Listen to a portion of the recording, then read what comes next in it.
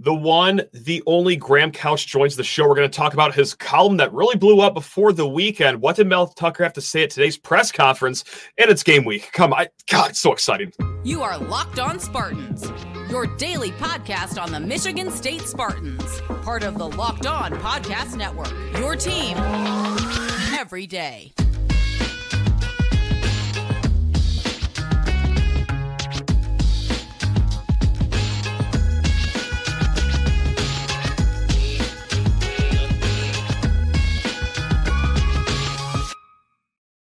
This episode is brought to you by FanDuel Sportsbook, official sportsbook of Locked On. Make every moment more. Right now, new customers can bet $5 and get $200 in bonus bets guaranteed. Visit FanDuel.com/lockedon to get started.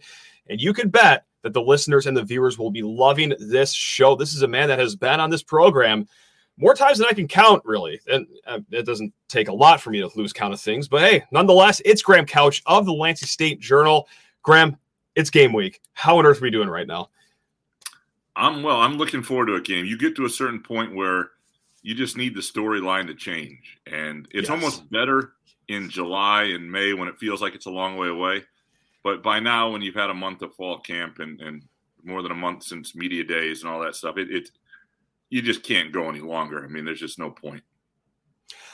Today, you just came fresh out of a press conference with Mel Tucker, and during game weeks, he says about as much as Sparty does during games. Was there anything that was said today at the podium that is even worth talking about here? Because if I'm not mistaken, he didn't even name a player by name. So what did you get out of today? He's pretty good at that. He's pretty good at not giving away anything in game weeks.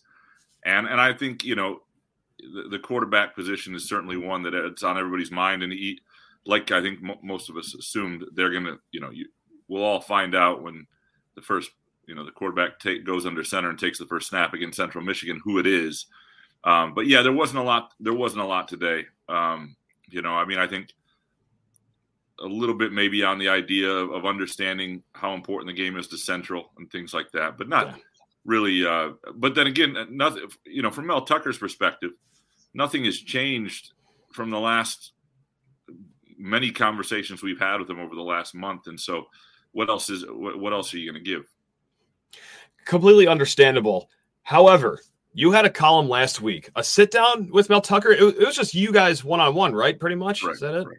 Yeah. It was we sat down at the beginning of last week. My first question is how? Because he's very guarded in front of media. He does not go anywhere off script. He doesn't give anything salacious out. But you were able to get a sit-down interview where he actually said some things that actually got some flames stoked in this fan base here. How is that all set up, Graham? Yeah, well, I mean, he's pretty good about giving one-on-ones. If you sometimes have to be a little patient, but he's often. I find when you get him one-on-one or in a real comfortable setting that's not a game week. You can have a really good conversation with him. I thought he was good at media days, for example. You're a month out, right? And he sort of understands anytime you get in a conversational setting. I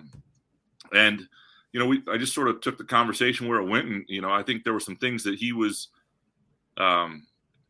he's also a smart guy in terms of what he conveys. And so I never think something's an accident, but he is, to his credit. I also think he is in those settings, and when he chooses to be forthcoming, and he's not going to lie to you either. And so, and I asked certain questions, and he was, gave answers, but he led the way a little bit. Like there were things I didn't expect to hear from him, and so I think those are things he wanted to get out there. That leads right to my next question perfectly. So thank you for setting up that fastball for me. What was the most surprising part of whether it be your conversation with him or even after the fact, after the column's published, did something really surprise you out of the fan base that was even more surprising than anything Mel said? No, I mean, I figured the fan base would be mixed and a little taken aback by a few things. Certainly. Yeah. I think because I think the NIL stuff, the fact they're a year behind in sort of recruiting to NIL, and the fact that he sort of said that publicly, caught me because, at MSU, they've been very proud of how on the front foot they are with NIL. And I think in a lot of ways they have been.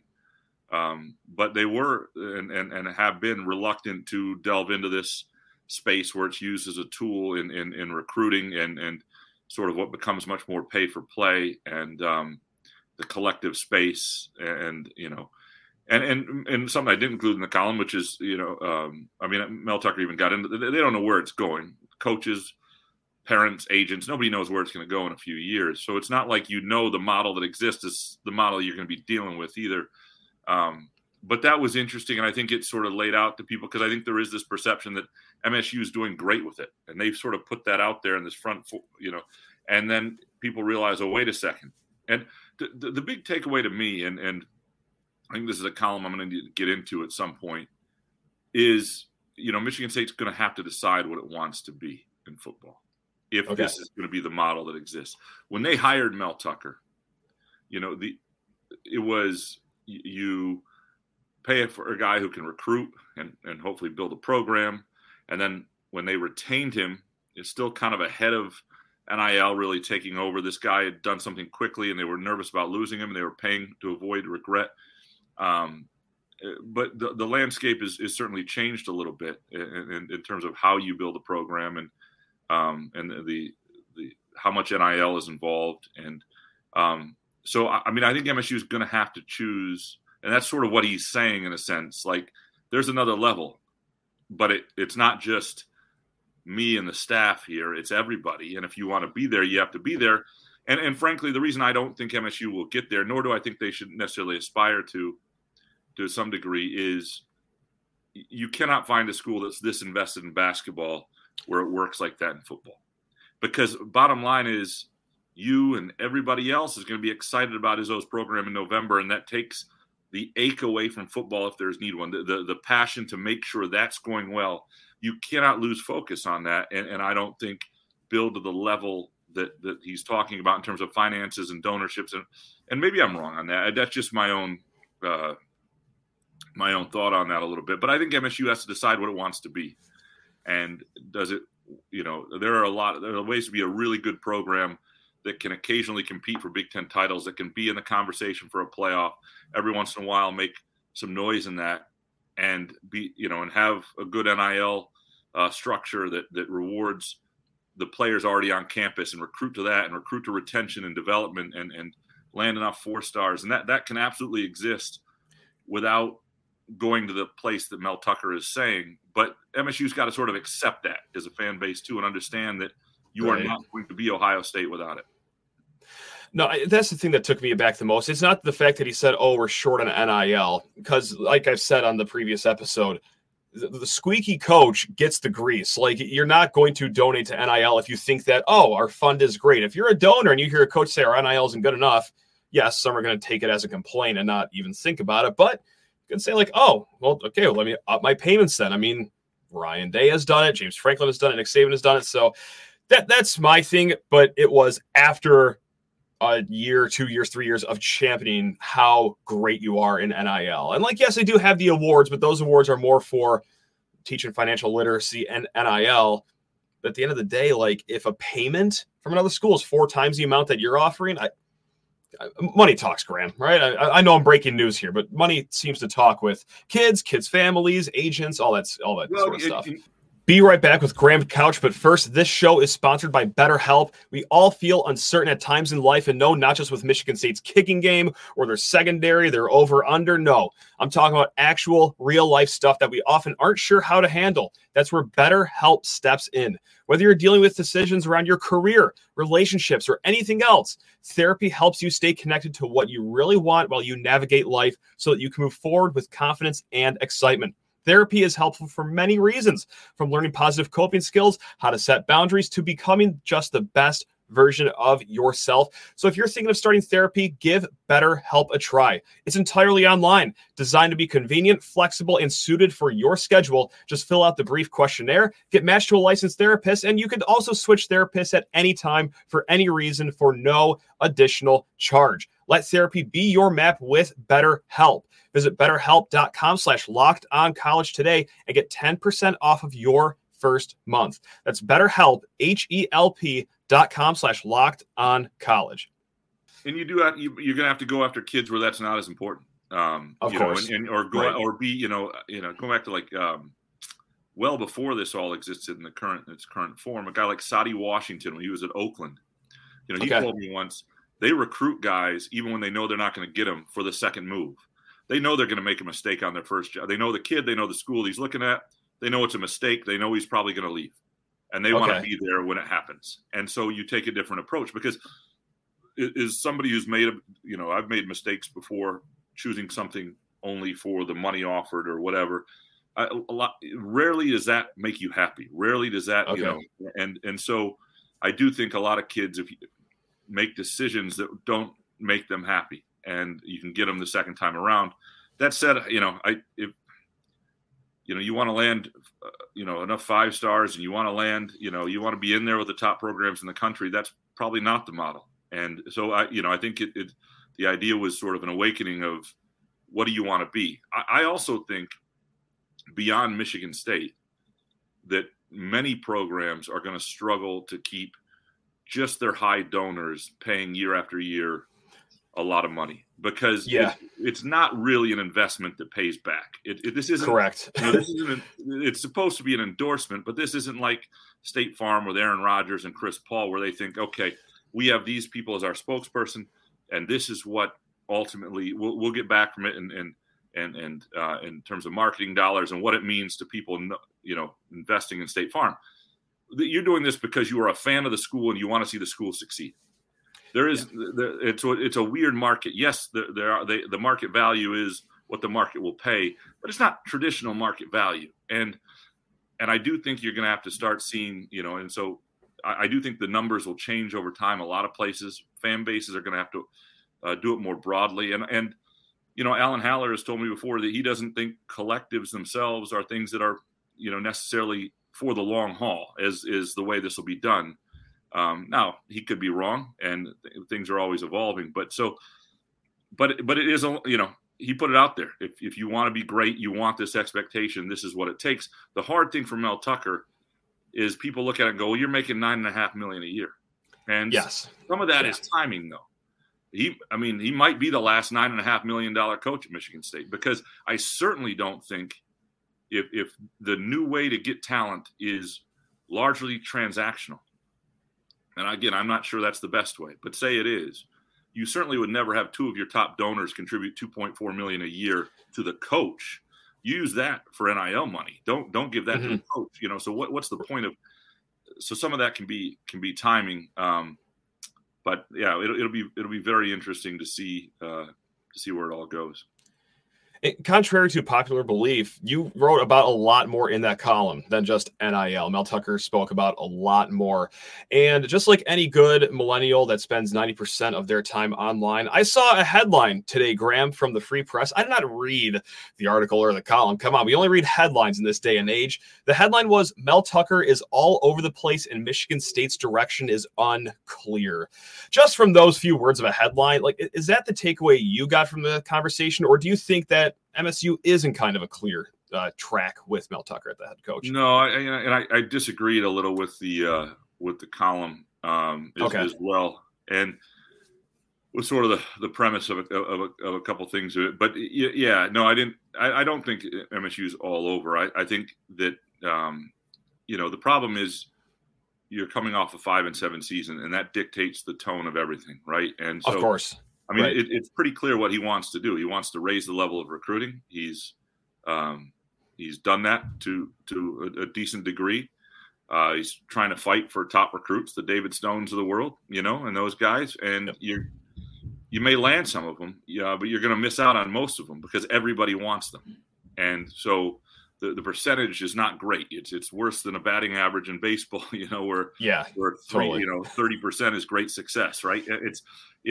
That's just not how that's just not going to be your hit rate. So, I don't think they're all over the place. What they need is some momentum. They need a season where people start to feel good about the program. Yeah. And I don't think that necessarily is entirely just, hey, what is that 7-5? What is that 8-4? What is that this? I think it's how it unfolds. You can have a season where there are some struggles at time, but you look like you belong on the field with Ohio State in November, and then you beat Penn State at Ford Field, and all of a sudden 6-6 isn't so bad. You know, you can have a season though where you finish 7-5, and you get pasted by Michigan and Ohio State and Penn State, and everybody goes, "Where is this thing?" So, you know, I mean, I think it's one of those things where, you know, how it unfolds and what it looks like, we'll all sort of know, and that'll create the energy around the program. And the other thing he's just dealing with is the timing in which he took over the program, and then the COVID year and how that's affected recruiting and where his classes are. And that's just a reality that that forces some patience that nobody has, including himself.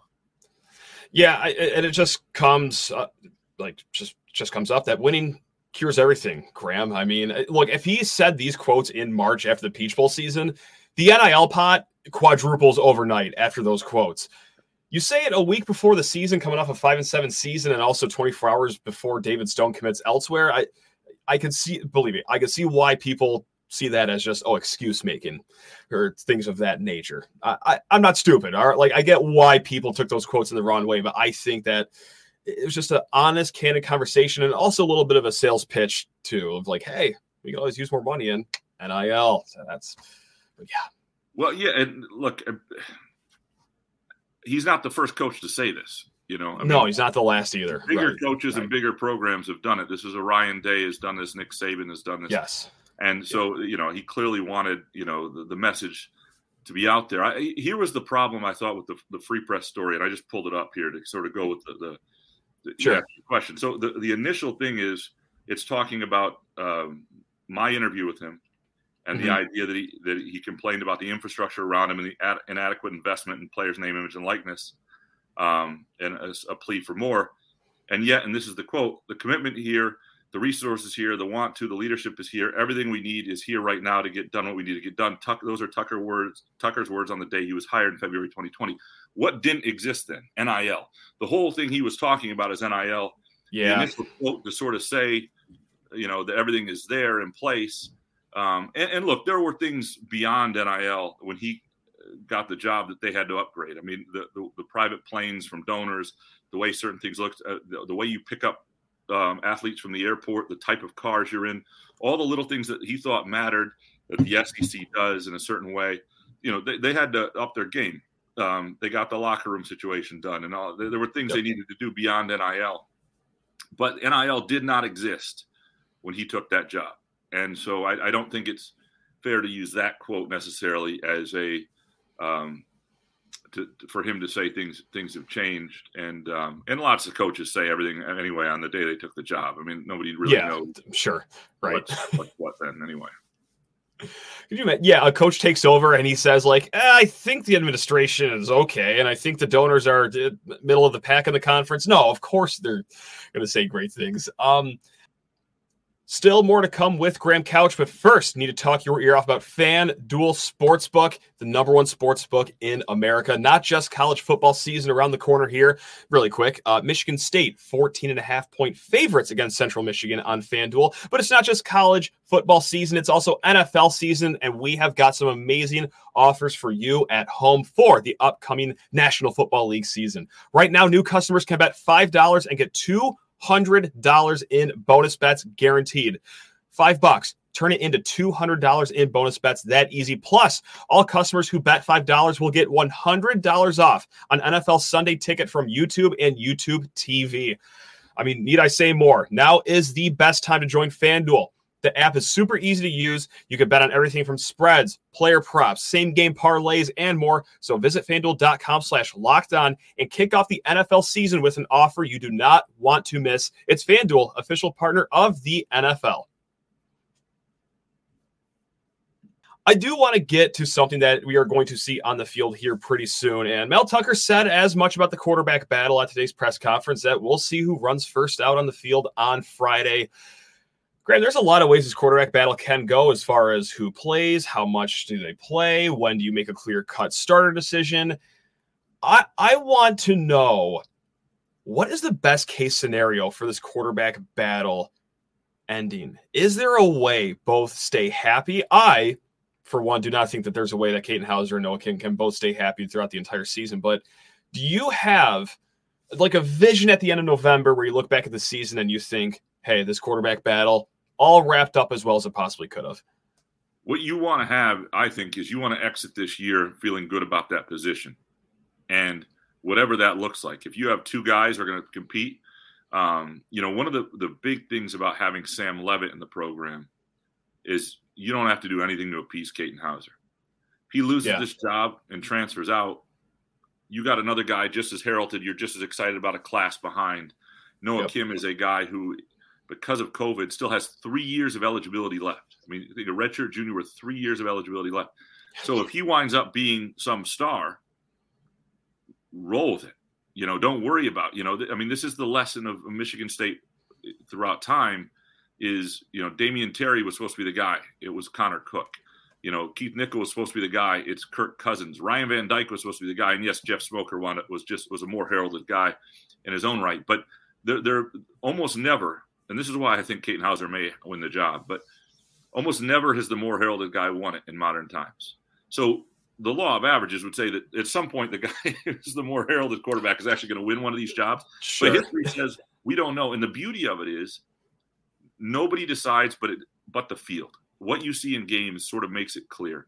Mel Tucker and Jay Johnson won't make the decision. Whatever fans want won't make the decision. Nothing about my opinion really matters. We will see it in plain sight. The trick becomes, and I think this is allowing a quarterback you think has a higher ceiling when they're close. Do you go with that person, and how do you know what that ceiling is, and how do you play that out? The trying to win now versus is what can actually become. I think that was one of the things with Peyton Thorne. I think Peyton Thorne was probably the best quarterback right now on the roster had he stayed. Okay, and probably would have been under center. The challenge then is he only the best quarterback because he's gotten the start and he's gotten all this experience? And how do then you're talking about, well, is timing all that matters? He got there first. He gets the starts. Nobody else comes in, and does somebody else who has a potentially higher ceiling never get that opportunity? And I think that's a tough thing to weigh. It's a tough, difficult dynamic. Best guy at the moment versus the guy that you think has a chance to take you the furthest eventually. And so that'll be interesting to watch unfold. What is the number one thing that you're going to be watching for on Friday? Is it just how they divvy up these quarterback reps, or is there something else on the field that you're really going to be honed in on here? No, the line of scrimmage, because there are there's nothing they can prove against Central Michigan in terms of they're going to be good all year, but there could be red flags, and we've seen that in the past. The reference I think most of is even the year they went 10-3 and went to the Holiday Bowl in that sort of resurgent year under D'Antonio.